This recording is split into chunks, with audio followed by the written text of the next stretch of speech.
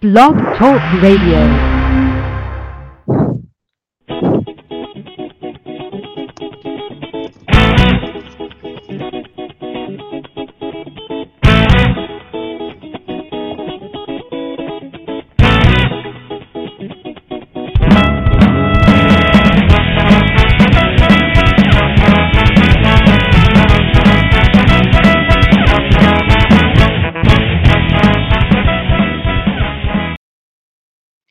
Hello and welcome to Colts Authority Radio. I'm your host, Kyle Rodriguez, and along with me tonight, we'll have my co-host Greg Cowan on in a little bit. Not able to make it here for the first part of the show, but we'll also be having Indianapolis Stars Stephen Holder on to talk about Colts moves, free agencies, any potential moves that we see coming up.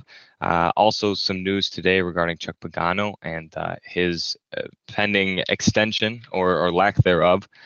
We're looking forward to the draft, looking forward to all kinds of things in this offseason. So it should be a fun show. Really looking forward to it. But we'll have Stephen on here as soon as he calls in, and then we'll have Greg on in a little bit. But I'm really excited about the show tonight. The Colts obviously going through a lot this offseason. I made a lot of moves, signing Frank Gore, signing Andre Johnson. And we haven't gotten a chance to really talk about those. We talked about it a little bit, Greg and I, during the free agency show on March 10th. But other than that, haven't really gotten a chance. Haven't been back in a few weeks. So looking forward to it. Excuse me. And then we will talk about the draft as well with those free agency signings. The big question then is what else do we have left to fill in terms of holes? And the Colts signed a lot on offense, especially those big names like I talked about, Gore, Johnson. Defensively, those holes still really have to be filled, and so that's probably where we're going to be looking at when we have the draft coming up, and also a few more signings here in free agency as well. We've got a safety position, obviously, that still needs to be filled in Indianapolis, a few other positions as well. So before we talk about that with Greg, we've got Stephen Holder here from the Indianapolis Star calling in. He is the beat writer for the Indianapolis Star for the Colts. He has been for the last 2 years and does generally one of the most plugged in guys in Indianapolis. So with that, let me go ahead and bring him on. Stephen, really appreciate you joining us today. Hey, no problem. Thanks for having me. What's going on? Not too much, just trying to fill the space here in the offseason a little bit before the draft. You know that as well as anybody, I'm sure. You were down at the owners' meetings this week, were you not? I was. A little bit warmer temperatures. In fact, it was downright hot down there in Arizona, but I am not complaining. That was a nice little diversion.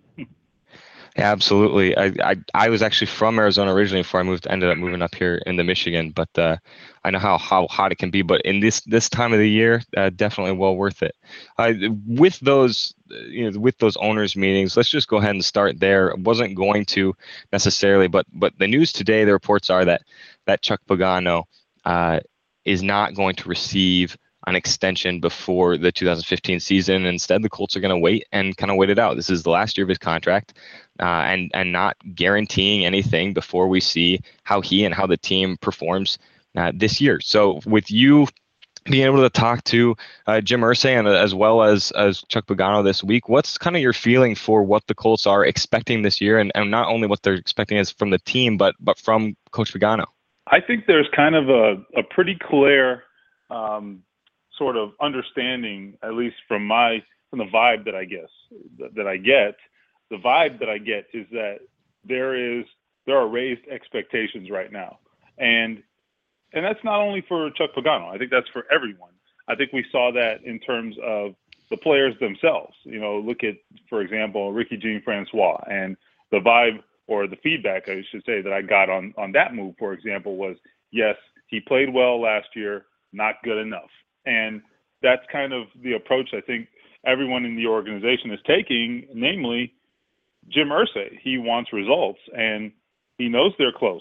He sees what we see, and he's a patient man, but I think he's also a guy who likes to win, and you shouldn't be an NFL owner if that's not the end game for you. So I think he's like anybody else. He knows that they're close. He knows they have a chance, and he wants results.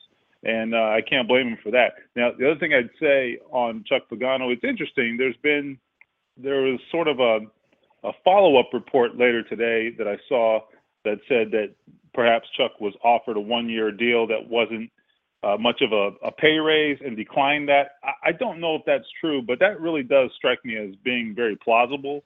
And I've been trying to follow up on his contract status for quite some time, and everyone at Colts headquarters has kind of been evasive about it, and no one has wanted to give me details.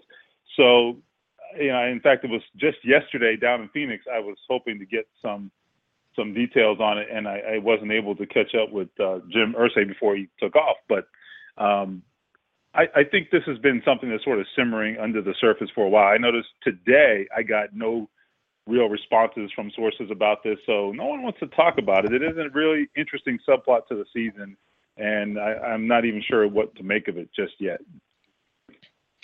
Yeah, I just saw that as well, that potentially turning down a one-year extension. I think for Pagano, that probably makes sense for him as well, wanting to get as much, obviously, out of that next contract as he can. I think so. That's good business, I think. Listen, even if they have sort of a disaster season, and disaster by their standards, they're not going to go 6-10, obviously. But even if they have sort of a disappointing season, I think he'll find himself very much like John Fox, where, the Denver Broncos decided it was time, and what did he do? He turned around, and within a couple of days, he's the head coach of the Chicago Bears. Now, he's a more proven coach than Chuck Pagano, clearly, because he's been to a Super Bowl with Carolina. He's had success over the years, over a sustained amount of time. But Chuck Pagano does have some qualities that will appeal to owners if he ever got onto the market. And frankly, I don't think it's going to come to that. I think they're going to work this out unless there is some unforeseen disaster that we can't envision. And I don't anticipate that. I don't think any of us do. So I don't think this is cause for alarm. But I think if that second report is right, where Chuck declined the one-year offer, I think he's banking on himself there, and I don't think there's anything wrong with that. In fact, it probably is the right move. Right.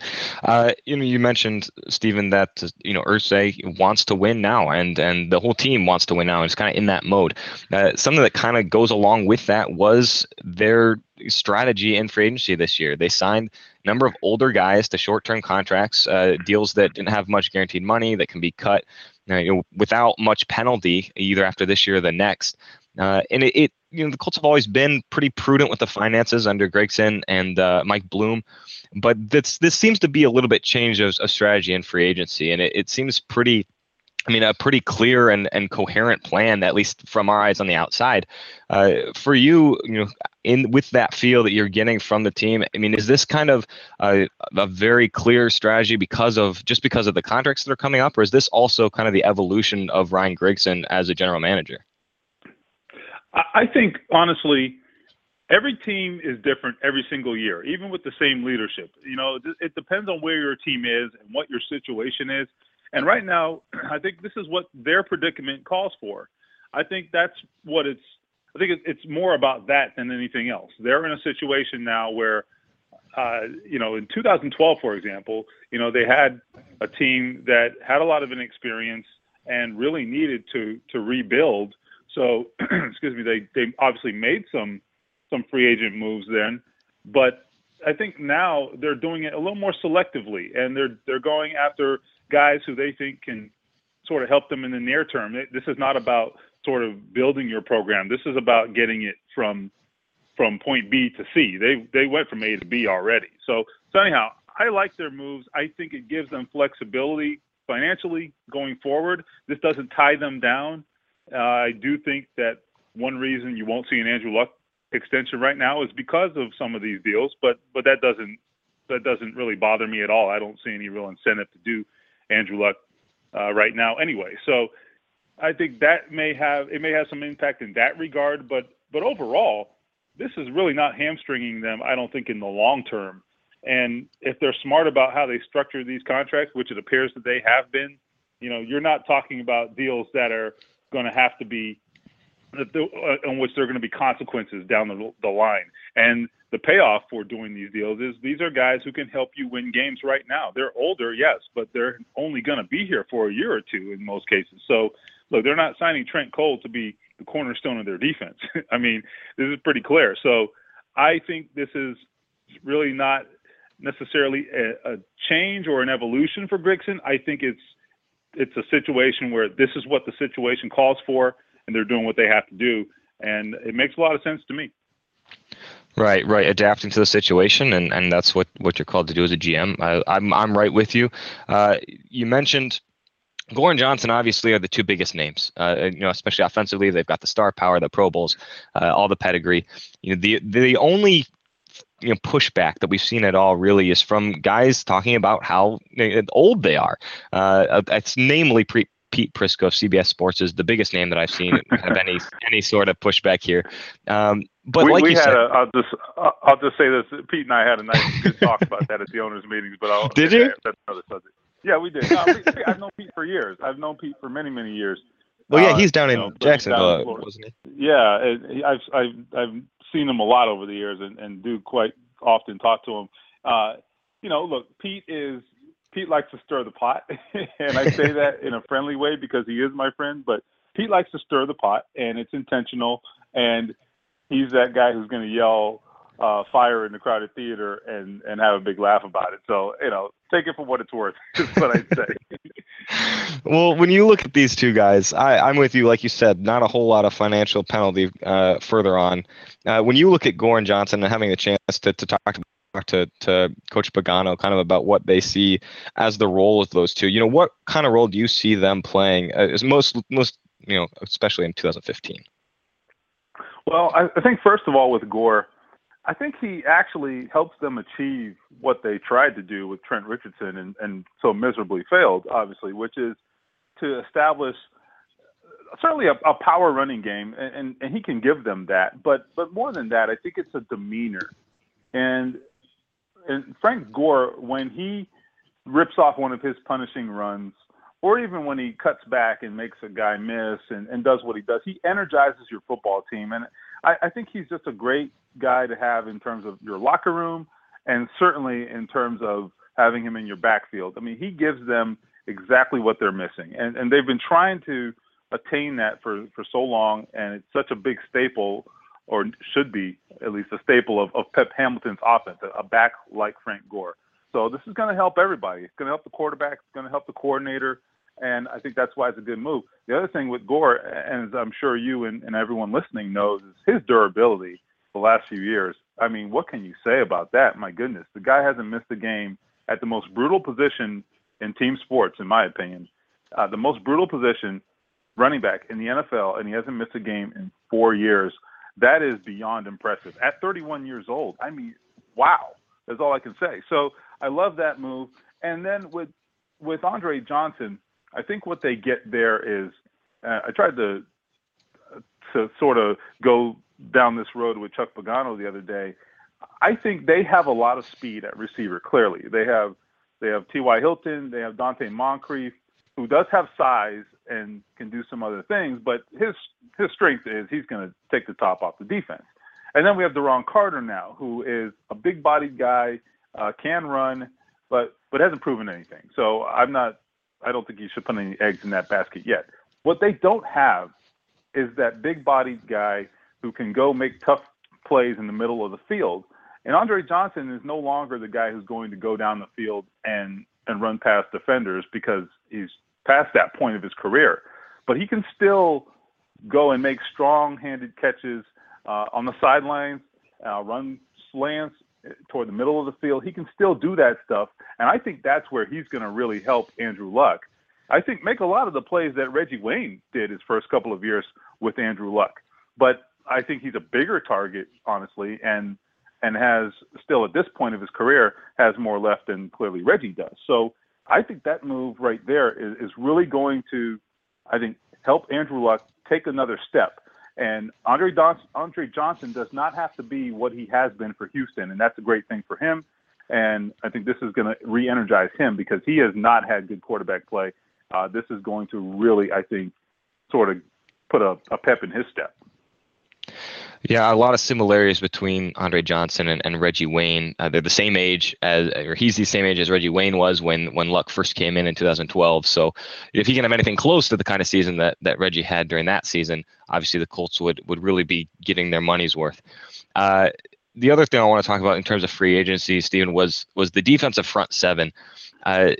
Obviously they got chewed up against New England, not only in the AFC Championship game, but also in Week 11. And the Colts were expected to really make some big splashes for that front seven. Didn't necessarily go after the big names, the Sue or the Knighton or anything like that. But they did make a few signings, Trent Cole being the biggest name, Kendall Langford as well, and then bringing in linebacker Nate Irving recently. How did those guys kind of fit into their vision for the front seven? And really, what else do they need to do? Do they need to make any more big additions there? Well, I think Kendall Langford, on paper, now we got to see the guy play, but on paper, that signing makes a lot of sense. I mean, he is built very much the same way as Corey Redding, who had a pretty good season last year for a guy of his age and experience, and I think, held up pretty well, gave him some pass rush. Kendall Langford's probably not going to give you a lot of pass rush, but on first and second down, he's what they've been looking for. That I believe, sort of quintessential 5 technique. He's 6'6", 313 or so, and that's pretty much the way you sculpt them up, sketch them as a 5 technique. That's pretty much the template, I should say. So they, on paper, have a really good player there, and I don't know that the last couple of years he's been at his best, but he really does feel, from what he said, he really feels sort of invigorated by the chance to play in the 3-4. He had a chance to go to Detroit and had an offer on the table and picked Indianapolis in part because it was a 3-4. So he thinks that's going to make a big difference for him. And I think the Colts are on board with that notion as well. So I'll give them a little bit of benefit of the doubt there right now, even though he's not the big name, sort of big splash signing we thought they might make on their defensive line. So as far as Trent Cole, I do like that. Look, they need to have enough pass rushers that they can continue to throw bodies at people, because I think when a particular player or pass rusher, for example, has a bad matchup for whatever reason, and maybe things aren't going his way, I think you need to be able to roll someone else in there. And now they have that. They can throw multiple bodies at you now. None of them are Lawrence Taylor here, but I think they have enough talent there that they can at least mix things up and really sort of switch up the matchups and make things tougher on offensive linemen. So I think they'll get results out of that, at least in the short term. They didn't necessarily go out there and really bolster that defensive line. And I think people are concerned about that, and they should be concerned about that, because unless they do something really dramatic in the draft, right now you're relying on the likes of Josh Chapman and Montori Hughes and Zach Kerr, all of whom are guys we think have a lot of potential, although Chapman I thought was really disappointing last year. But all those guys have a lot of potential, but when you start asking guys to play a far bigger number of snaps, it changes things, and the production can go down at times. So I think we saw that, for example, on the other side of the ball last year with Moncrief. As the season went along, when the snaps count grew, I think his effectiveness wasn't necessarily what it was, but I think he'll be fine in his second year. But the point is, they're banking a lot on some guys who are pretty unproven. So I think that says to me a couple of things, and Grigson said this. They had some conversations with some guys in free agency, but look, they assign value to guys, and every GM has to do this. Every front office in the league does this. You have to assign a value to a guy, particularly when you've invested richly in other players. And once it gets past that value, you got to make a decision, whether you're going to continue to go down that road. So it's my understanding, and it's my opinion that that's kind of what happened in terms of the defensive line moves in free agency. And so they're going to sort of take some chances. And I'm going to get into that on IndyStar.com here on Friday into a little more depth and maybe explain that thought process to people a little more from my conversation with Grigson.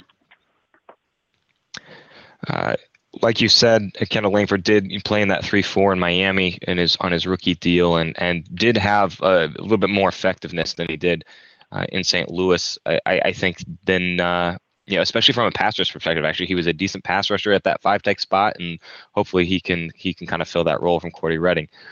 Going back to the owners' meetings this week, there's been a lot of hubbub about the different rule changes, whether it was the Colts and their crazy 9-point touchdown idea, or whether it was the new catch rules.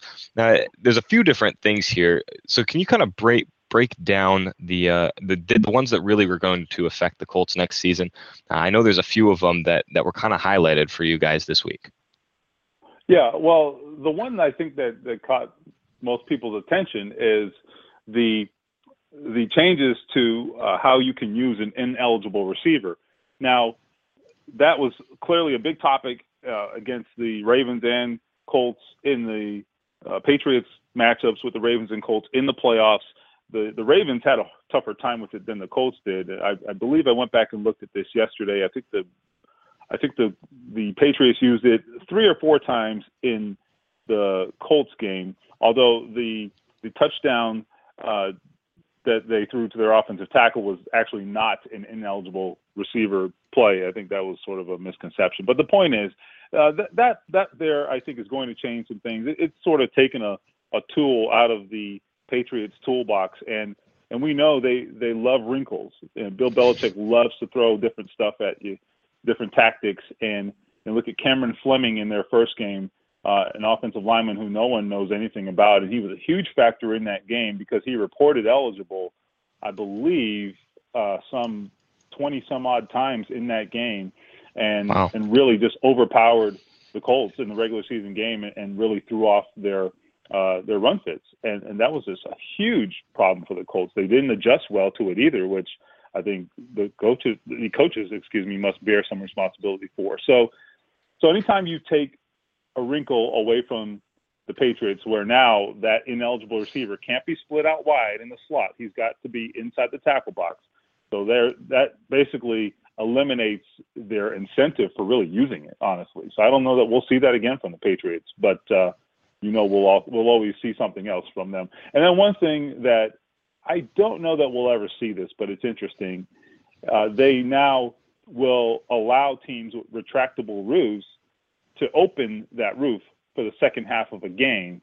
So the thought process there is, if the weather is crummy early in the game, but they envision the weather improving, you can opt to open the roof at halftime, so long as that decision is made before the game. So, and you've got to meet certain standards. It can't be, the weather conditions can't have deteriorated, obviously, because then that would be defeating the purpose. So that's something that could perhaps create some interesting fan experience sort of things going forward as well. So that's something to watch. But I think other than that, I think we didn't see any changes to the extra point rule, but here's something to chew on for the future.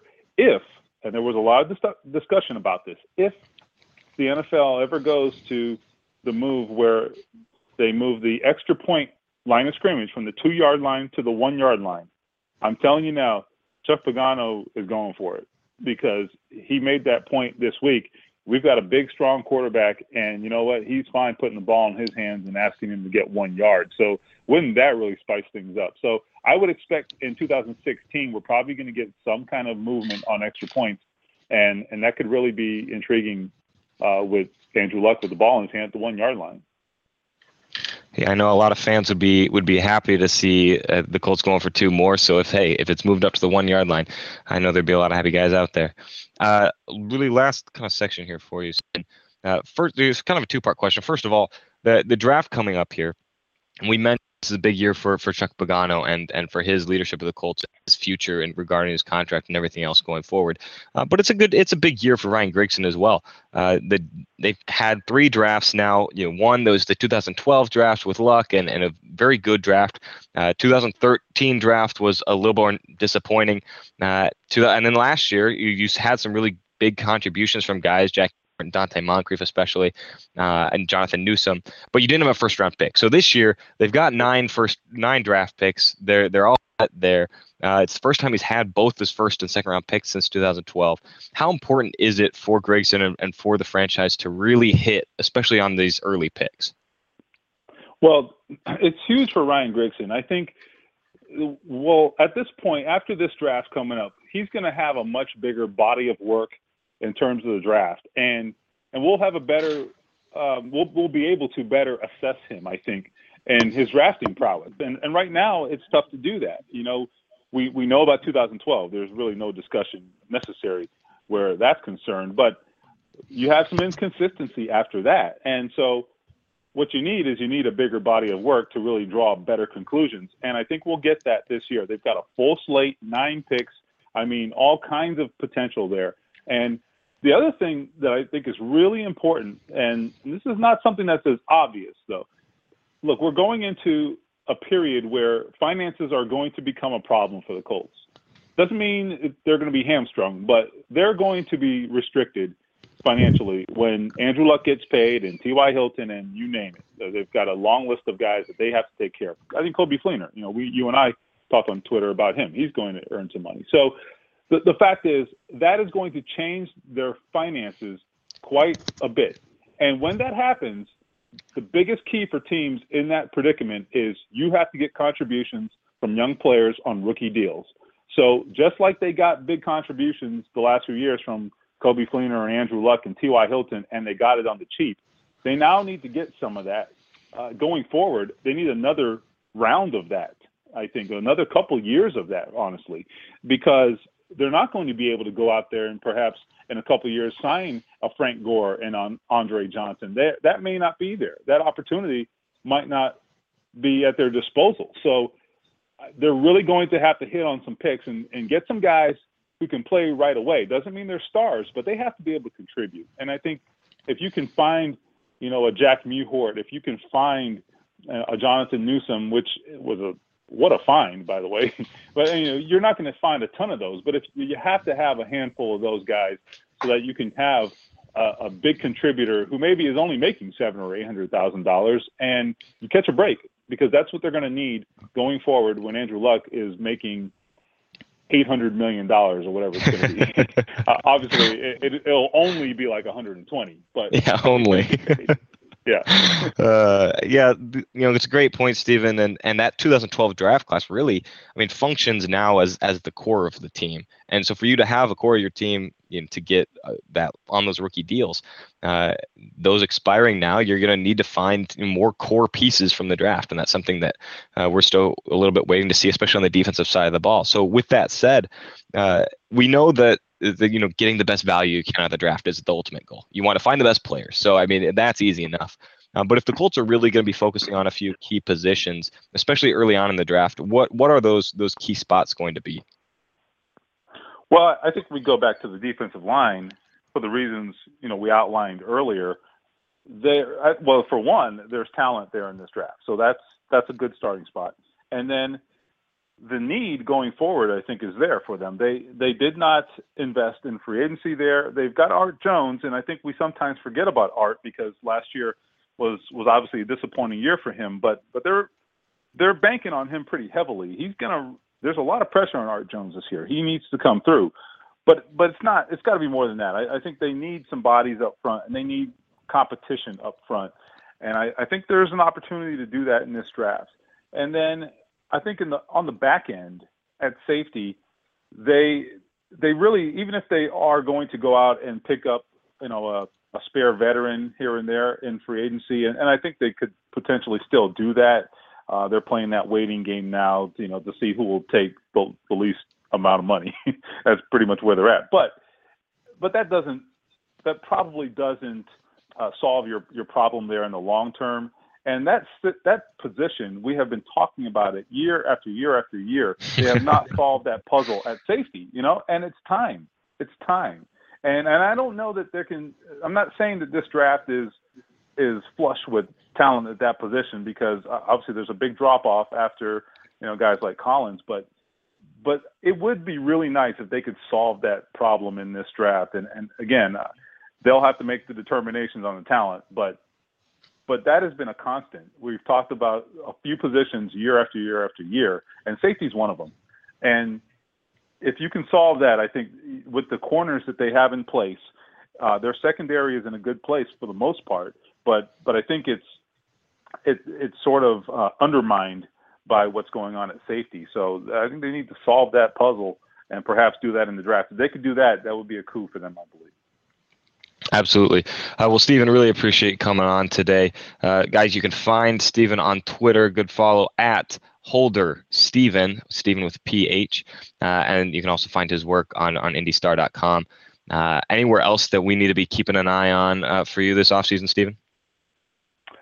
No, not a whole lot. I mean, I'll be where I usually am on Twitter and IndyStar.com, occasionally on Fox Sports 1, but we'll see what is ahead of us. It could be, who knows what we'll be talking about a week or two from now. You never know with Ryan Grigson. You never know. Especially now 9 picks is at his disposal. All right, like I said, Stephen, really appreciate you coming on, and we'll be looking forward to that defensive line piece here coming up. All right, well, hey, thanks for having me, Kyle. Thank you.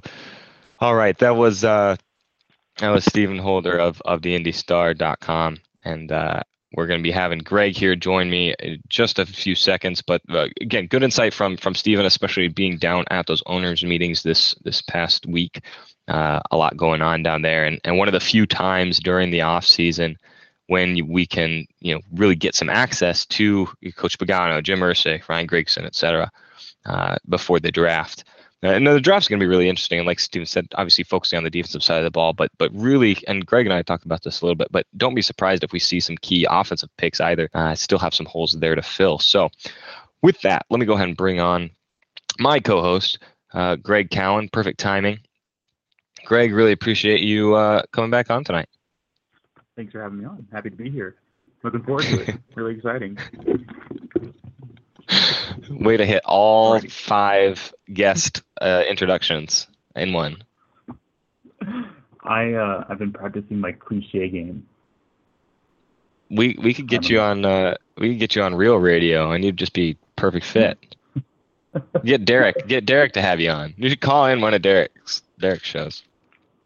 I don't think his co-host likes me, so they'd probably screen you. This is Bradwell. We got a Canadian, Colin. Well, Greg, I don't know if you got to hear any of that or not. I did. I heard some of it. Okay. All right. So we'll putting my kids to bed. So. Okay. Well, were you able to hear anything about Chuck Pagano? We did that early on, so I'm not sure if you were able to catch that part. No, I did not. So anyhow, I have a lot to say on this one. So I know you do. That's why I brought it up. I think it's kind of a non-story, but maybe I'm wrong. That's kind of my thought too, and I think that was kind of Steven's thought too, was that it's not really a story, right? I mean, this is the smart way to go. Yeah. You gotta watch. Expand on that. Well, so there's a few ways that you can look at this. First of all, people are very upset because the Colts under Chuck Pagano have a successful record. That's fine, but I don't think that you should only judge a coach by their record, and maybe that sounds, I don't know, dumb to some people. But first, I don't think you should judge Pagano by his record. I really think, as the Colts always say, you should look at the process. They want to trust the process. Well, let's look at it. They have been very good. They did make it to the AFC Championship game. But I don't view Pagano as a top 10 coach. I think he's probably average. I don't think I've ever looked at him. Whoa! Pete Prisco said he was a top 10 coach, though. Right. So well, I guess I'm wrong then. I don't know if Pete Prisco says it. Prisco's been off the rails lately. I don't know. Yeah. I usually really like Pete Prisco, but some of the stuff that's been going on this off season's kind of been. I agree 100% with that. Let me ask you this: what do you think Pagano does well on the field? Like, for me, all of his pluses have to do with who he is as a person and get people liking him and buying into him personally. But on Sundays, or tactically, strategically, do you see anything that makes him stand out? I don't, not necessarily, but I don't think I really do from a lot of coaches. I mean, for some coaches, that's their strength, right? I mean, that's for Sean Payton, that's their strength. For New England, that's their strength is the tactical stuff. For a lot of coaches, I don't know that necessarily is. It's because as a head coach, a lot of coaches don't have that hands-on and that hands-on role.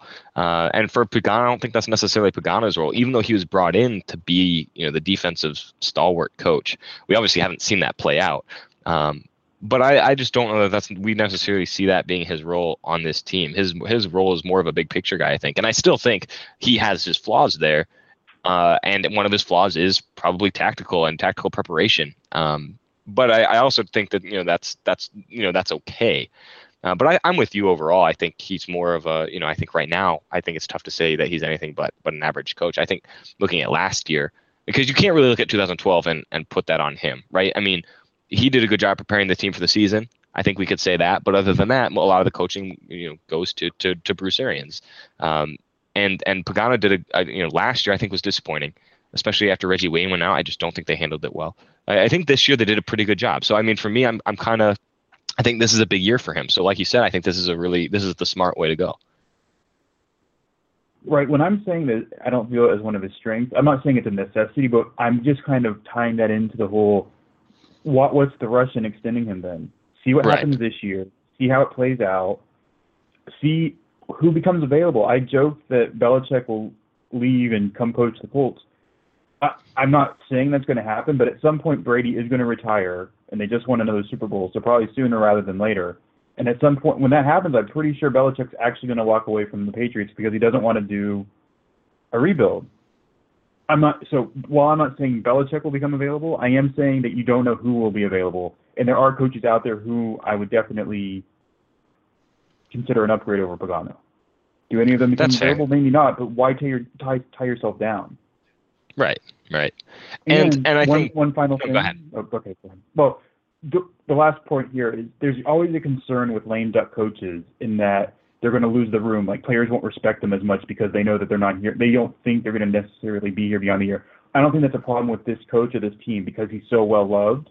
I think that in this one case, his biggest strength actually makes it okay for him not to have an extension, if that's ever actually a real concern and not media driven. Heck, if anything, that team's going to play harder for him to keep him around than anything else. Right. I'm all right with you, and I think there's been some weird pushback on this particular announcement. Like you said, it's kind of from the national media, which is usually it's the other way around. Usually you'll see a lot of the local media defending the Colts and personnel that they get to interact with all the time, especially a guy like Chuck Pagano that everybody loves. But in this case, you're seeing a lot of national people say, "Well, why aren't they re-signing, extending Chuck Pagano when he's had these 11-5 records the last 3 years?" And everybody locally is just kind of saying, "Okay, this is how it is. This makes perfect sense." So it's just kind of a really rare situation where you've got the national media that's trying to prop up the local guy, and the local media all kind of has a grasp on the real situation. For Pagano in 2015, Greg, what's kind of for you, you mentioned this a little bit on Twitter earlier today, what's kind of the biggest thing you want to see from him or from the team that would reflect on him? I would equate Pagano in 2015 sort of to how we talked about the Colts as a team in 2013. We all said the record may not be better, but we expect the team to be better. I don't really care what Pagano's record is. There were 6 games this past season where the excuse seemed to be, or the reasoning was, we weren't prepared. I get that some of that is the players. At some point, in the one game, it has to be the players. In 2 games, okay, it's the players. In 3 games, you're professionals, be ready. When it becomes such a continuous thing, then it's coaching. Either you have to do enough to get the players ready or don't play the players who aren't ready. And we sort of saw that towards the end of the year with certain players no longer playing. But that's what I'm looking at, is actually his ability to avoid those stinkers. If they're 10-6 and the process in games against good teams seems better to me, and this is going to sound really weird because I am an advanced stats guy and I'm now talking about eye test. But if we don't have stinkers and the team actually looks better prepared, I'm okay with that. And I think that that's actually a step forward, progress. They could get into the playoffs, but they will get into the playoffs, but they could get in and not do as well next year because of the luck of the draw. They could face Denver and Manning has 2 healthy legs and then they lose. And that's not a bad thing, or it doesn't make the season worse to me. That's why I was talking about this past season not being much better than the last one, because I just felt they had basically the same exact season with a tiny bit more luck. So for me, I'm looking just to see him progress as a coach and the team to be better in all situations. At some point, I do think you have to look at them. I know this is probably going off topic a little bit, but you have to look at Grigson and Pagano as a package deal. If you can't build a dominant, or not even dominant, but a good defense with being a defensive guru and spending as much money on defense as they are, or have, like, they've cut the players, but they keep spending money there, then I think that something has to give there. If it's not Pagano going, then Minuski has to go, even if that's just a superficial move to quelch our thirst for blood or something. I don't know, but something will have to give there if this defense can't get it together now. And that's where I think you could see the differentiation between Grigson and Pagano in terms of, like you said, them being a package deal. I think Pagano is a guy who definitely could kind of take the fall for that, even though, you and I would probably say Grigson hasn't given him much to work with. They've spent money, but when you look at the players that they've spent money on, it really hasn't given him a ton to work with. But I do think that's a case where he could kind of take the fall if he were to not get extended. It would probably be for that defense. But I'm with you. I think the biggest thing that I want to see more out of the Colts is that consistency, like you said. And it's not that you can't have stinkers, because every team has them. It's not that you can't have them. It's that you can't have 5 in a season. And that's basically what we saw from Indianapolis, right? I mean, they didn't. It wasn't that they. Well, and it's fine to have some bad games against 2 teams. That happens, but when it happens consistently, I mean, right. When it happens to Pittsburgh and Dallas and Denver and and New England and whoever else, I mean, that's where it gets dicey. And then when you have these, this didn't really happen in 2014, but 2013, when you're losing to bad teams. And especially when you're losing to St. Louis at home, by 30 points, stuff like that can't happen. And again, you can have stinkers. I mean, God, New England has them all the time. I mean, people were calling for Tom Brady's head at the beginning of the season last year because they lost to Kansas City, but that doesn't happen every week, or it doesn't happen every big game. They come through in the big games, and the Colts certainly came through in some big games. And I think that's the biggest thing for me. You can't say about this team and about Chuck Pagano that they always lose to bad teams, because they don't. They beat Seattle last year, they beat San Francisco last year, they beat Denver last year and this year. They beat Baltimore, who is a pretty good team. They beat Baltimore, they beat Cincinnati twice. I mean, it wasn't like you never beat good teams, but you have too many of these quote unquote stinkers against good teams. And that's, if you're going to be a real Super Bowl contender, that's something that you can't have. Like I said, you can't have 5 of those in a year. Let me add one more angle to this, and then it's really my last point. I promise. Pep Hamilton is a great young coach. He's super, a hot commodity right now. Everyone wants him. Not tying yourself down to the coach to give yourself, because next step is head coach. And they always talk about keeping continuity with Andrew. That could be one thing that they're keeping in mind too. We want to have this spot open just in case this is our only way of keeping Pep. If they win the Super Bowl or have a great year or whatever, they keep Pagano. But this is really their one chance. We kind of saw this problem with Arians. We can't keep him because there's no way we're getting rid of Pagano. Well, they kind of might have a similar, not controversy, but some situation brewing, and this is their ticket, if it comes to that. So I think that's one angle to watch too. I would not be surprised if Pep Hamilton is the coach of the Colts in 2016. And I would be surprised, but not that much. Let's just put it this way. I think Pagano's going to be back. I just think that's what's going to happen, right? And I know what you mean. I know what you mean. But I agree with you. I think that's if by some, against all odds, Chuck Pagano was not the head coach of the Colts.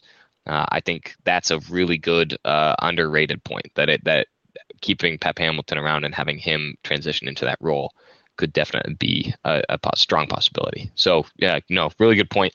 And I think all in all, this is more smoke than fire in terms of this Chuck Pagano thing. But I also think that, and kind of like Stephen Holder said when he was on, Jim Irsay wants to win, and I think even more so. We talked about it, or actually maybe it was you, Greg. I can't remember if it was you or somebody else, but somebody tweeted it's not a very Irsay like move, right? Because it just kind of seems odd. But I think Irsay knows how much time he has left. Quite candidly, he doesn't. He's not a guy who's going to be around forever. He's had some health problems. He's getting older, and not foreseeing that anytime really soon. But still, Irsay knows that he's not going to be around forever, and he wants to win a championship as soon as he can. So I think we could see some more drastic moves from him and from the Colts in the future. But still, I think your best bet is that Pagano is back in 2016. Yeah, when I say it's not Irsay, go ahead. It's not that I hate it. Like I actually am impressed that they have this kind of restraint. I think that it shows real growth because it took a miracle, it felt like, to get Caldwell fired, and that was something that I thought had to happen. So to see this sort of growth, I think, is really impressive. And it's not like anyone's fired; it's just restraint. Right. It's just saying, no, we're not going to. About. We're not going to re-sign him to a 5-year extension before he proves himself as a head coach, and I think that's where where we're looking. Speaking of proving yourself, this is going to be just something we can talk about for a few minutes, Greg, while I think of a new topic. Well, we haven't had a show since Gore and Johnson, by the way. So if you need topics, I know we have lots of things to talk about. Okay. Sorry. But this is just something I wanted to talk about with you because we kind of have talked about it on Twitter. Okay. Somebody, Phil B, brought I think it was last week, maybe. If the Colts had to choose between and Fleener right now, we've talked about this before, but I want to. Okay. Yes. Who would you choose? Right. That was the topic that Phil B brought up. And I don't think we need to necessarily have that discussion right now, but I think, and I brought this up on Twitter today, I compare Pagano and Fleener in where they are in their careers respectively right now very similarly, because you look at Pagano and he's had good quote unquote numbers. He has the records, right? And you look at Fleener, and on the surface he has good numbers for a rookie second, third year tight end. He has good total receiving numbers, yards, touchdowns. He has good numbers. Both guys I think propped up a little bit by Andrew Luck and by the situation, by being in the AFC South, by going against bad defenses, etc. And both really need a strong 2015, I think, to earn big paydays. Greg, I know you think I hate Coby Fleener. I don't hate him. Well, I just wanted to debate, or do you want me to give you an honest answer? Well, see, we embrace debate a lot. So if you're picking right now, this is going to sound weird. I think Coby Fleener might be the better player right now. He's certainly the more productive player. But Dwayne Allen, if you can only pick one, is the one you have to keep. Because if you ever find a coach that uses him properly, and I still don't think he's been used properly, he seems to be too pigeonholed into either receiving or blocking, and generally too pigeonholed into blocking. But if you ever find a coach who's going to use him properly, he's going to be dominant and a top 5 tight end. Whereas Fleener is way more one-dimensional. But the thing that's painful about all of this is I think together they're the perfect complement for each other.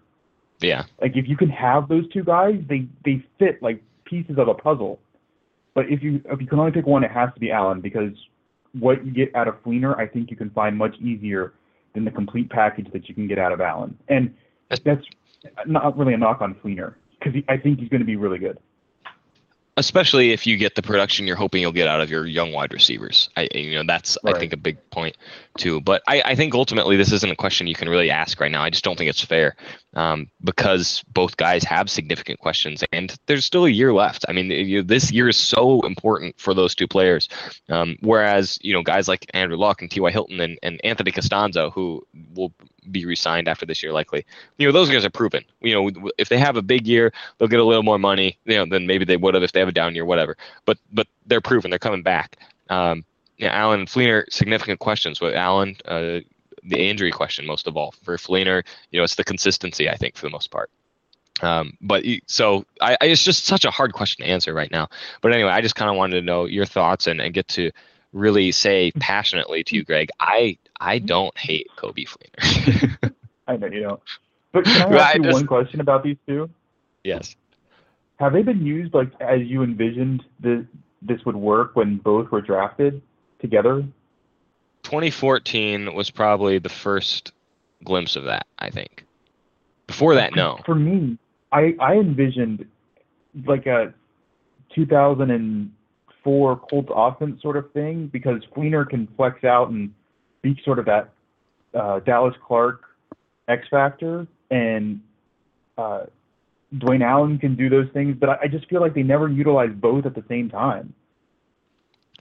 I want to see. Yeah, and part of that was because right. No, I mean, and they still use those, and they still do, but not as much. I think I'm with you there, though, that they haven't used it as much. And I think this year, especially if they have Frank Gore and he's running well and whatnot, I think we'll see more of those two tight end packages, especially. Well, I want to see tight end packages where both are a threat. I feel like we see them, but one's all like their insistence on turning Dwayne Allen into an offensive lineman, basically. Well, and I think that'll be lessened too if they have the consistency on the offensive line that they want. And I think that was a big part of it last year. You had so many injuries. I mean, the Colts ended up. So I think I'll just say this real quick. I think the Colts ended up second or third worst in terms of offensive line injuries for last year. So I mean, it was just. I mean, they always are. So maybe we can't really expect a change there. That's why I said in the offseason, I didn't know how much of an upgrade was really needed along the offensive line. It basically just comes down, their starting five is probably really good. I mean, it depends on who you pick at center, but... Really good might be a stretch. Well, good enough.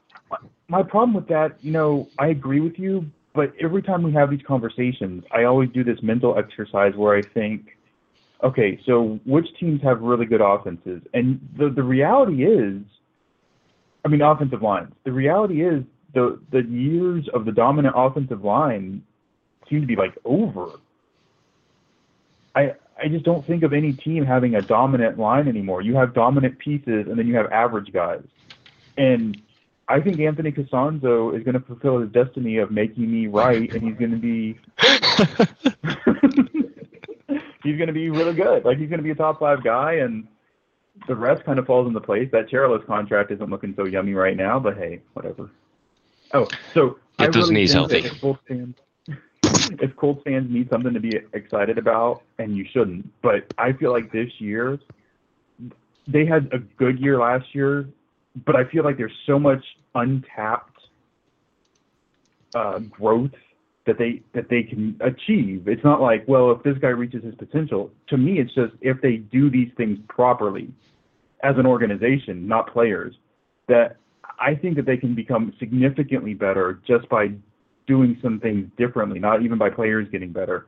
So I think that there's actually, I don't know, there's a lot to be excited about if you're a Colts fan. Yeah, absolutely. And I think they got upgraded in free agency, significant upgrades. So, especially because Anthony Costanzo coming back, that's just really the biggest reason to be excited. Anthony Costanzo and Kobe Fleener. If Anthony Costanzo wasn't as big as he is, I feel like he's one of us. He has some tweets where I'm like, oh, this guy's just a Twitter geek blogger type of guy. Only he's an offensive lineman because he has genes. I don't know. Apparently, he can cook really well too. That's his thing. Yeah, he can cook. So that doesn't really make him like me, because I can't cook. But Greg, are you secretly a top-notch chef? Yeah, I'm a really good cook. I mean, it wouldn't surprise me.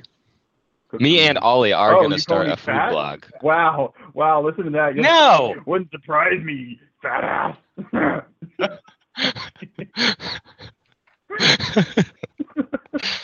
Me and Ollie are going to start a food blog, but I'm just good at talking about food. I'm not good at like the execution.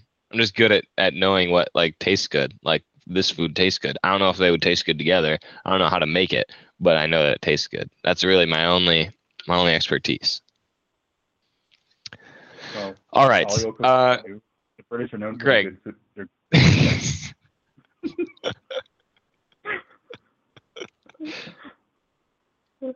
Yes. All right. Greg, we haven't talked in a while, and all this free agency stuff went through. I want to get your thoughts. I know we both talked about it on Twitter. We've talked about it separately. We've talked about it together, blah, blah, blah. Not on here. The Colts free agency strategy this year, very different than from in past years. And I tried to get Stephen Holder to always being mean to us on Twitter. It's really throwing me off my game right now. It's I tried to get Stephen Holder to talk about this earlier, but he kind of went in a different direction. But for me, this is like just such a different sign from Gregson and from the Colts in terms of free agency. And maybe like Holder was saying, it's just them adapting to the situation. But I think there is a little bit to the idea that Ryan Gregson is evolving as a general manager, and he tried one route. He tried to sign the gems and try and get them for those 4-year contracts. He tried to get guys he thought were going to really step up, like Francois and like Landry and Walden, etc. And they had some decent results. Walden was a pretty good player last year for them. I mean, he was one of their better front 7 players, which isn't saying much, but still. Greg Toller has been decent when healthy. But they did have to cut Landry. They had to cut Francois. Cheerless has been hurt. Donald Thomas turned into an injury mess.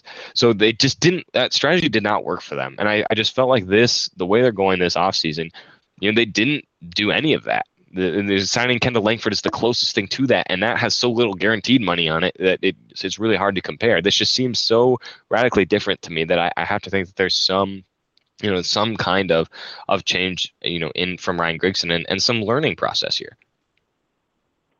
I think there's definitely some self-evaluation and growth, but I also think that he had a really unique situation in that Andre Johnson is a Hall of Fame wide receiver who's still healthy. Like Reggie Wayne is also, but these guys don't become free agents with stuff in the tank all too often. And he happened to be the best team in the division of the team who just cut him, which I think helped him land Andre Johnson. Frank Gore and Chuck Pagano. Right. Frank Gore, very good running back. What I'll say, the thing about all these signings, because people weren't happy with them, or some people weren't, and I don't understand why. When you look at the signings this year versus the signings every other year, what really struck me is everyone he signed, you could point to some point in their career and go, wow, he used to be good. Whereas, you look at Laurent Landry, for instance, and okay, there were so many guys you were saying, wow, I hope he's good, but Andre Johnson, wow, he's really good. Even last year, Andre Johnson was a good player.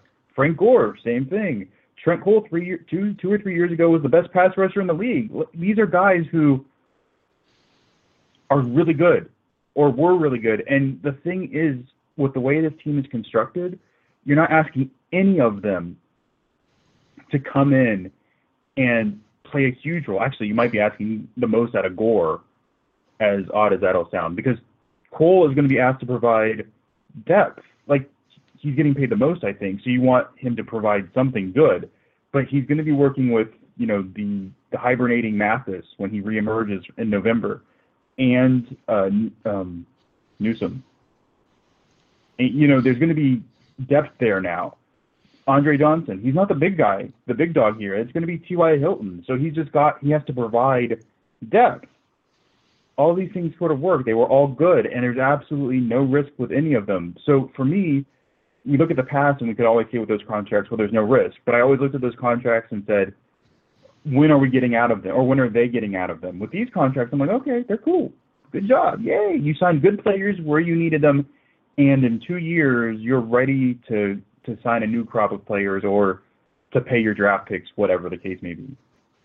So I really like them. If I had a criticism in free agency of Ryan Grigson this year, there's two. The one is going for a deal that I'm not enamored with, but like you said, it's not a lot of money. My problem is I just don't know that he's very good. My other criticism is you don't have – pardon? I said yeah. Anyway, go ahead. Okay. I was agreeing my with other you. criticism is you have one safety, and I don't know what you're doing in the middle of your defensive line. There were plenty of players out there who nose tackles, who signed for nothing, for 1 year deals for nothing. Even if you said to yourself, well, I don't really need one, or I don't really like Terrence Knighton, who cares? 1 year, $4 million, so what? Just sign it. And if it doesn't work out, you risked nothing. You lost nothing. The safety thing, I think you can go into the draft missing one of those positions, but I don't think you're not going to take care of both in the draft. And you don't have to have a perfect roster to win the Super Bowl, but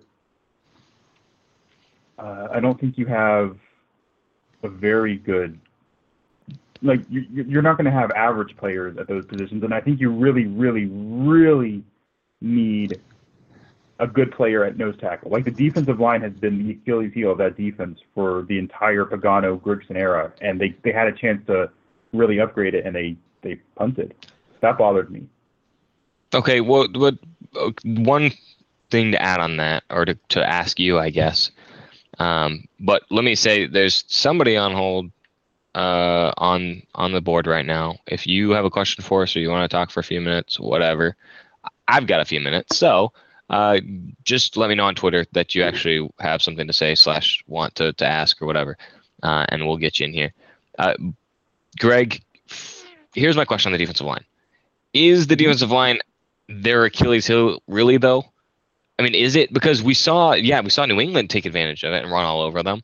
But, I mean, outside of the New England games, they were pretty average against the run. I mean, for me, I think they need a nose tackle.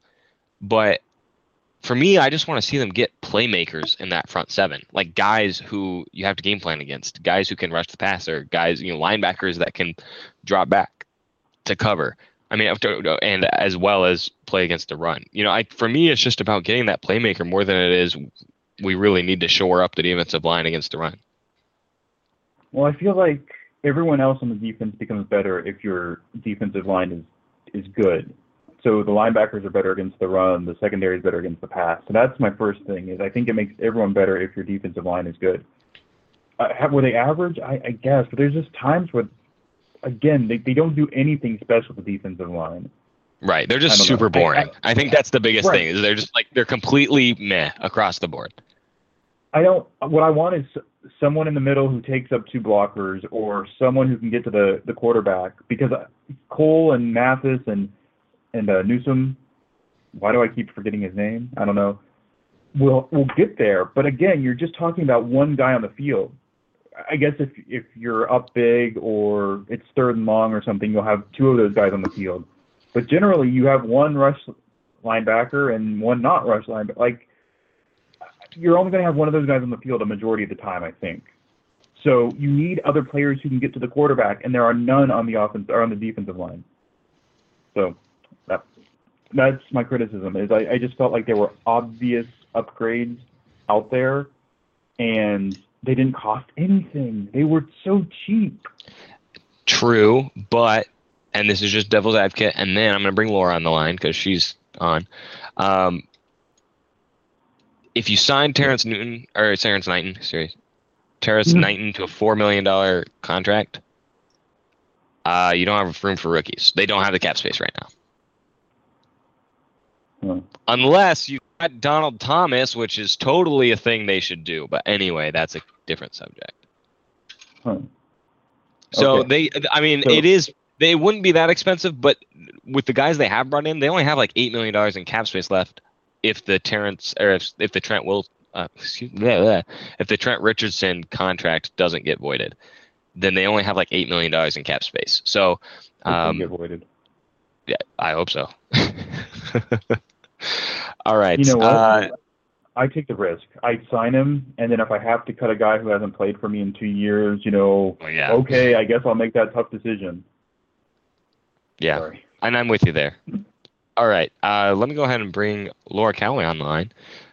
She's our friend. She's pretty great, and she has a question that she wants to talk about.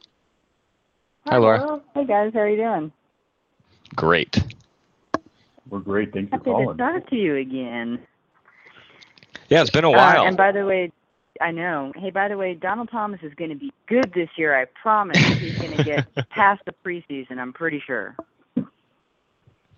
It's like, is it the same quad too? I think it was the same quad or knee. No, whatever it was. I think it was the other one. Was it? Ugh. Well, coming back from one torn quad is really hard, but when you tear the other one, it really ups the odds. I read a study where if you tear both of your quads, it's like 100% you're going to come back better than ever. So. Anyway, I had a 50-50 shot on answering that question right, so I have to look it up. But the question that I had was, are you at all nervous about the fact that, Gore and Andre Johnson and Trent Cole, obviously they all have a little bit of tread on their little tread on their tires left, I should say. And the turf or the surface at Lucas Oil Stadium, not being natural grass like all of those guys are used to, I think. What that might mean in terms of wear and tear and the injury risk. It's certainly a valid question, and I'll let Greg answer it as well, but I'll throw this in really quick. My first initial thought, and I'm not an expert on injuries or anything like that, but my first initial thought when I saw that on Twitter, Laura, was the good feeling that I get, I guess, the optimism in me says, okay, well, look at the older guys the Colts have brought in. For the most part, it's not the older guys who have struggled with injuries necessarily. Mike Adams came in and was extremely reliable. Corey Redding was extremely reliable. Kind of the older guys on the roster outside of Reggie Wayne have done pretty well on the turf that I can think of over the last few years. But that was just kind of my initial reaction, was that, well, hopefully if Mike Adams can do it. Right. I'm not too worried. Like, if you look at Andre Johnson, played on a monster truck turf field for how many years and was fine. I guess he'll come and tear his knee in the first week in Indianapolis because that's what Colts do, but the field in Houston's much, much worse, and he survived there for a while. And Gore isn't the kind of player who's going to be making ridiculous cuts, right? So, and Trent Cole, he can't, apparently. So. Trent Cole is immortal because he's super evil, according to I don't know. We did talk about that last time. The other thing too, and I was thinking about this, was Mathis. Mathis' injury came when he was working out on his own, which I don't know what was going on there exactly, but it's certainly a valid question, and it's one that I don't think we talk enough about. But we haven't. I'm trying to think of any other big knee injuries and stuff that we've seen. Guys like Ballard did it in practice, and one of them happened in preseason out on those practice Reggie fields. Wayne was the only one I can remember. Yeah, or at least recently, right? I mean, yeah. So I don't know. I mean, I just feel a little bit better. Hopefully, I mean, know that they're going to lose somebody to injury in the first week. It's just an inevitability. Hopefully, it's never mind. I'm not going to say it's hopefully anybody because that'd be terrible. You're a horrible person. I didn't say it. You thought it. Pretty soon, that's going to be enough to throw you in jail. The field's a concern a little bit, but I don't know if it's. I don't know that we've seen the ill effects of it too much recently. The Mathis thing, it just, I don't know what's going on there. That's a weird little bizarre thing. Just the point with Mathis is don't ever try to get pregnant because it's just a slippery slope. Look at what can happen to you. Yeah. I mean, look what happened to Greg. True. Wait, what happened to me? Hey, one other question. Do you guys think that they will re-sign either Hakeem Nicks or Ahmad Bradshaw? No, I and don't. I think Knicks is more likely than Bradshaw because I think they're going to try and bring in. I really think they're going to draft a rookie running back. I just like every sign points to that for me. The draft is so deep there. You know, obviously, bringing in Gore is just like kind of a bridge move. I mean, they tendered Heron, but they kind of had to. They just don't have any depth there. But I just don't. I really think they're going to draft a running back. So they probably won't. I thought Bradshaw would be back, but then the whole arrest and everything, I think that they're steering clear of any sort of situation like that this offseason. So once that happened, I thought it was 0% chance. Knicks is interesting to me because he did provide a little bit. You know, he had a few contested catches, big catches in the postseason, but really did nothing against the Patriots when they were focusing on T.Y. Hilton and Kobe Fleener. So I don't know. That's for me. That's a big one. But like that's just such a big red flag, and they have those young guys that they really want to develop in Moncrief and Carter. So I don't know if you can really, quote unquote, afford to bring in, Knicks back in or not. I don't know, especially if they do want to. Even if you want to draft a wide receiver as well, just because the draft is deep at wide receiver again too, I think you leave yourself open to that possibility if you can leave yourself a spot there. I know a lot of guys like them, but we just spent a while talking about the two tight ends, and I feel like signing someone like Knicks really affects that as much as Moncrief. I would rather just focus on the two tight ends, focus on T.Y. Hilton and Andre Johnson as your base receivers, those four, and use Moncrief and Carter. I feel if you bring someone like Nixon, you've just totally pushed out those young guys. So now those top three receivers are your guys and the two tight ends. And adding someone who you want to catch the ball a lot is also, again, stealing snaps from probably Allen, because they seem to use Fleener a lot last year in receiving situations. I just don't see any reason. You spent a second and third round pick on those tight ends. Use them all the time. Mm-hmm. The red zone, first two receiving tight ends to catch 8 touchdowns together or something. I don't know, whatever the thing is. That was one of the things I talked about with Andre Johnson was that he's never been a big touchdown guy, and that's fine because the Colts use their tight ends and running backs so much in the zone.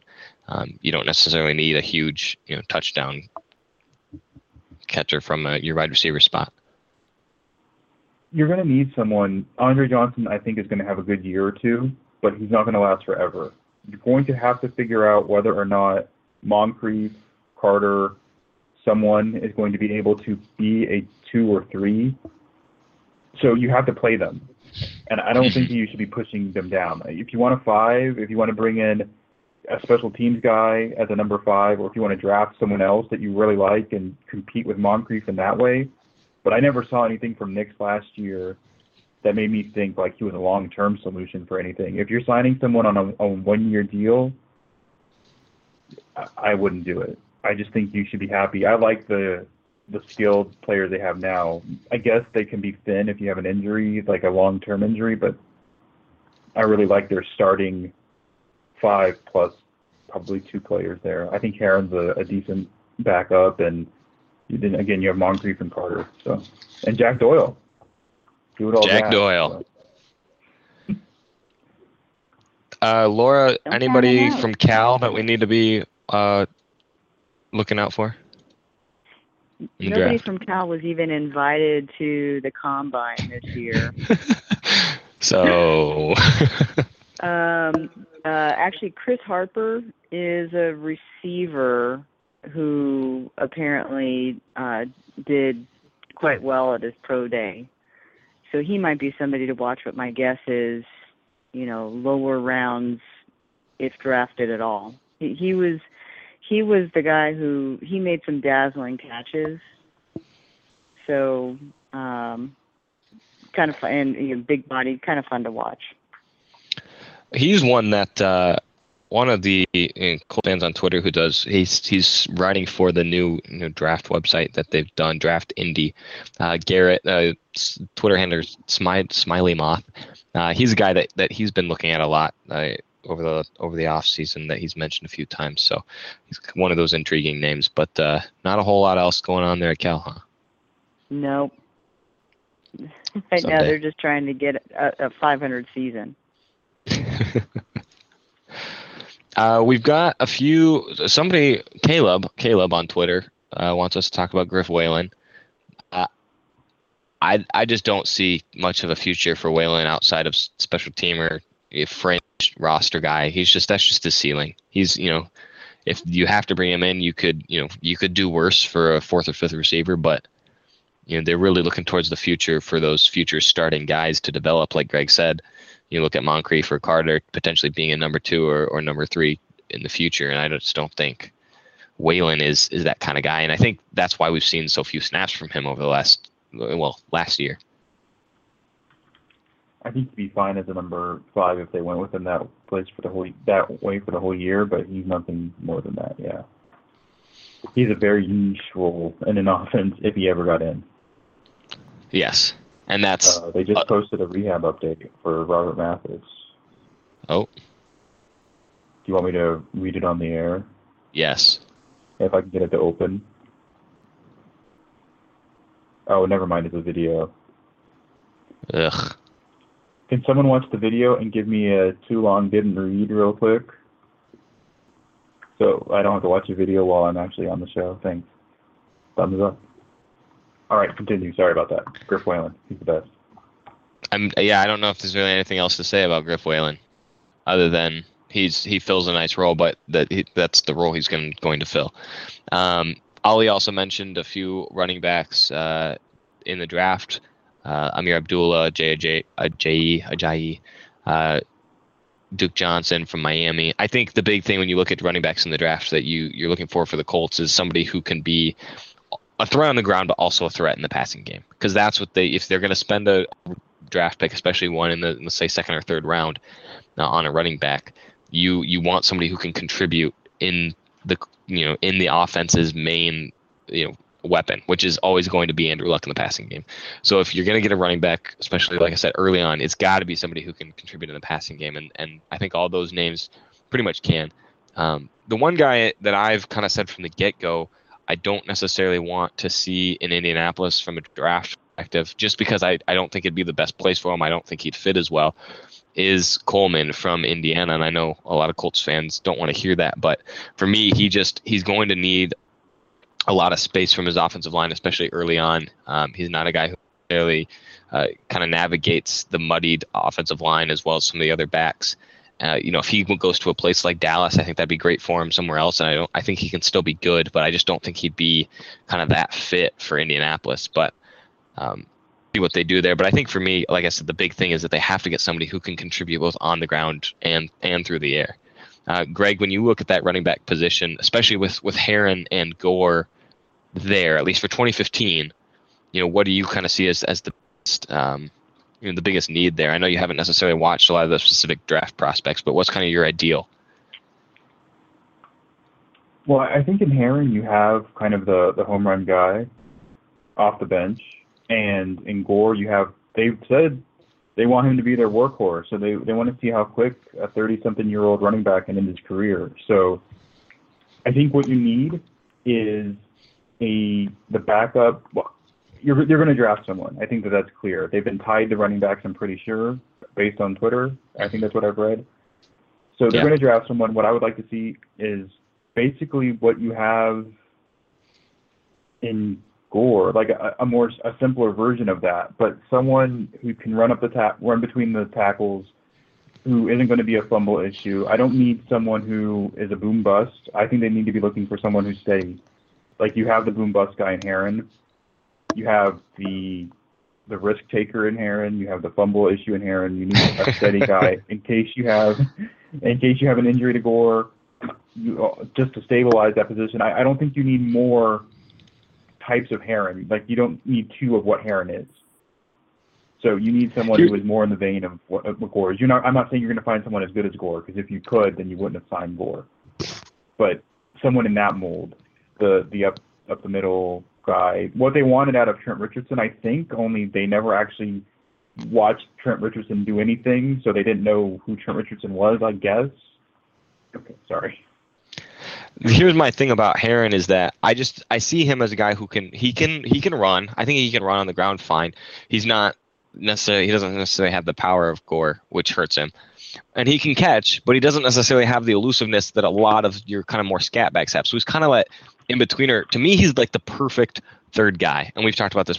To me, he's the perfect third guy who can, if Gore gets hurt, he can take on that running role. If, say, a receiving back got hurt, he could take on more of the receiving role. But he's not your guy you necessarily want to be taking 30 snaps a game. He can, again, if there's injury. But to me, you really need that second guy. Yeah, I don't know. I just think for Richardson and Gore, kind of that power mold, it's just a question of what the Colts want their identity necessarily to be, right? Are you really all in on Andrew Luck, or do you still in the back of your mind kind of want that San Francisco look? And I'm not sure we necessarily have an answer to that. I'm okay with having a power running back, but going all in on Andrew Luck, because right. I want a guy who can pick up the 2 or 3 yards when I need it. That's what I want out of the running game. Really, is just someone is a running game that can complement what Luck brings. I don't need 30-yard runs. They're nice, obviously. Is 30 yards longer than any Trent Richardson run ever? I feel like it is. So it's longer than any Colts Trent Richardson run. You don't need 30-yard runs, but I just want a guy who can go in there and not throw away downs. So you're looking at a guy who can get between 4 and 5 yards, on average, which I think is the NFL average is like 4 to 4.5 yards a carry, but also someone who's going to be really good in those short yardage success situations. My only issue with the running back is how long you think Frank Gore has, because running backs in general don't have a lot of years in them. I think the average is 4 years. If you draft a running back this year with the intention of becoming, so say you use a second-round pick on a running back because you want him to eventually take over as the starter, I don't know if that's really a smart move, because what if you get 2 or 3 years out of Gore? You know what I mean? I just don't think you do. Okay, so then if you don't think that, then you definitely draft someone now and you prepare for next year or the year after for them to be the starter. Draft someone that you think is going to be good enough to be a starting running back.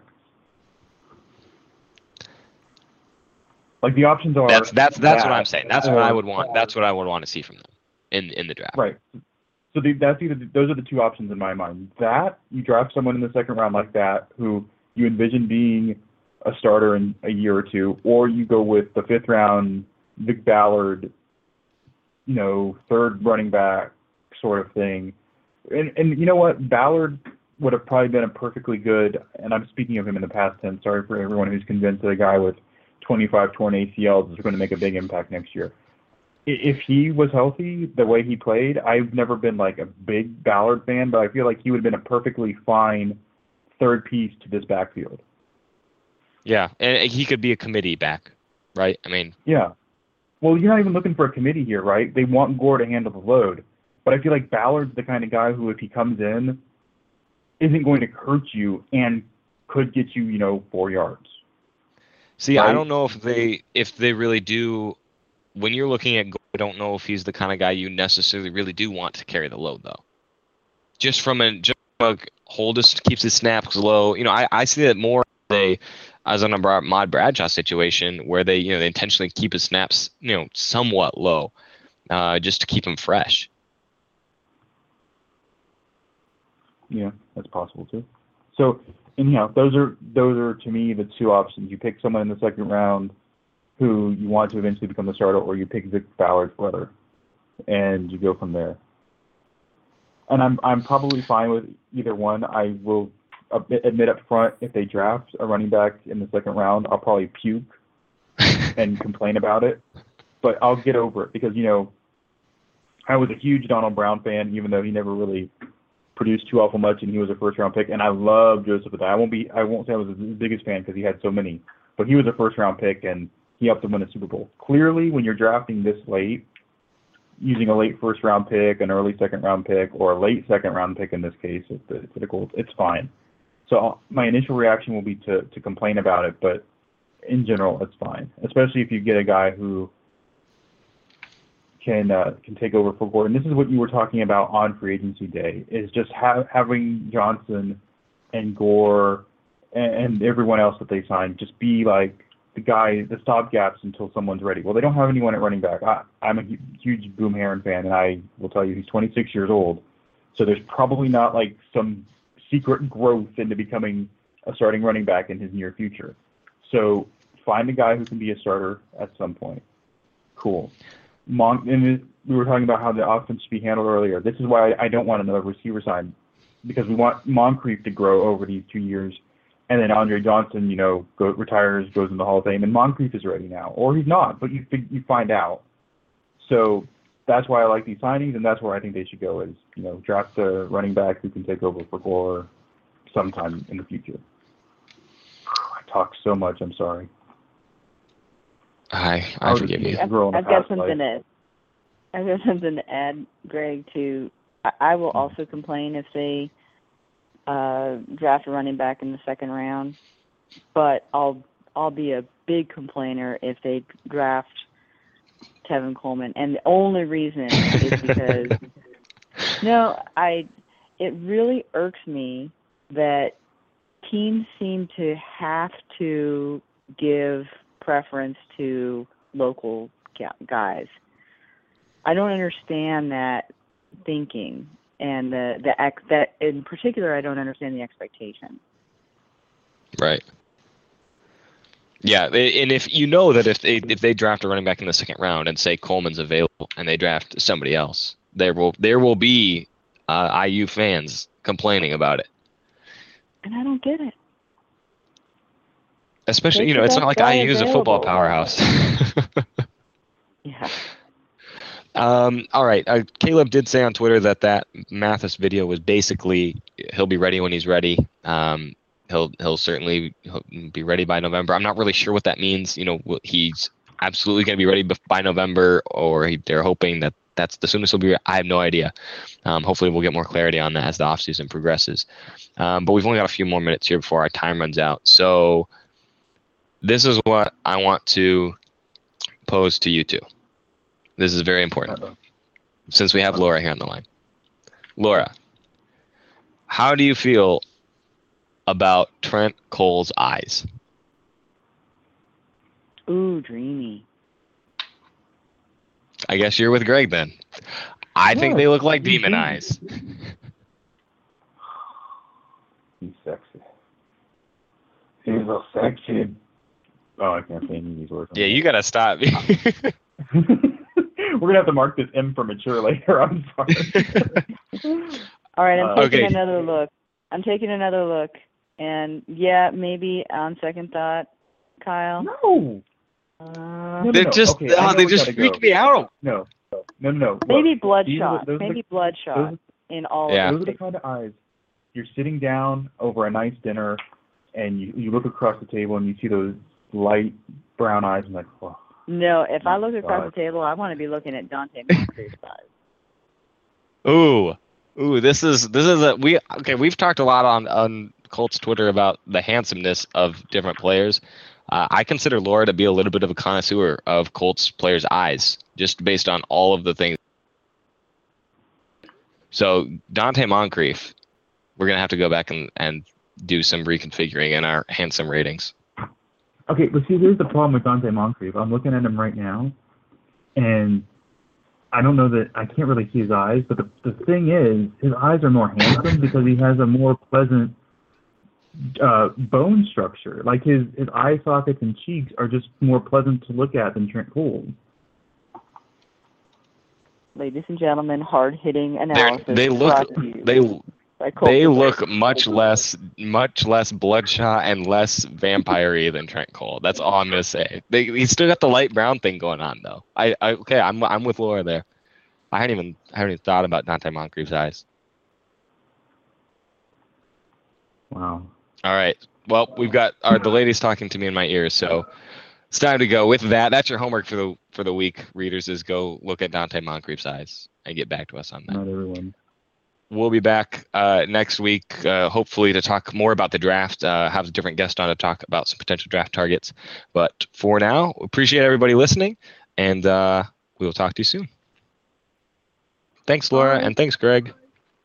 Thank you. Thank you.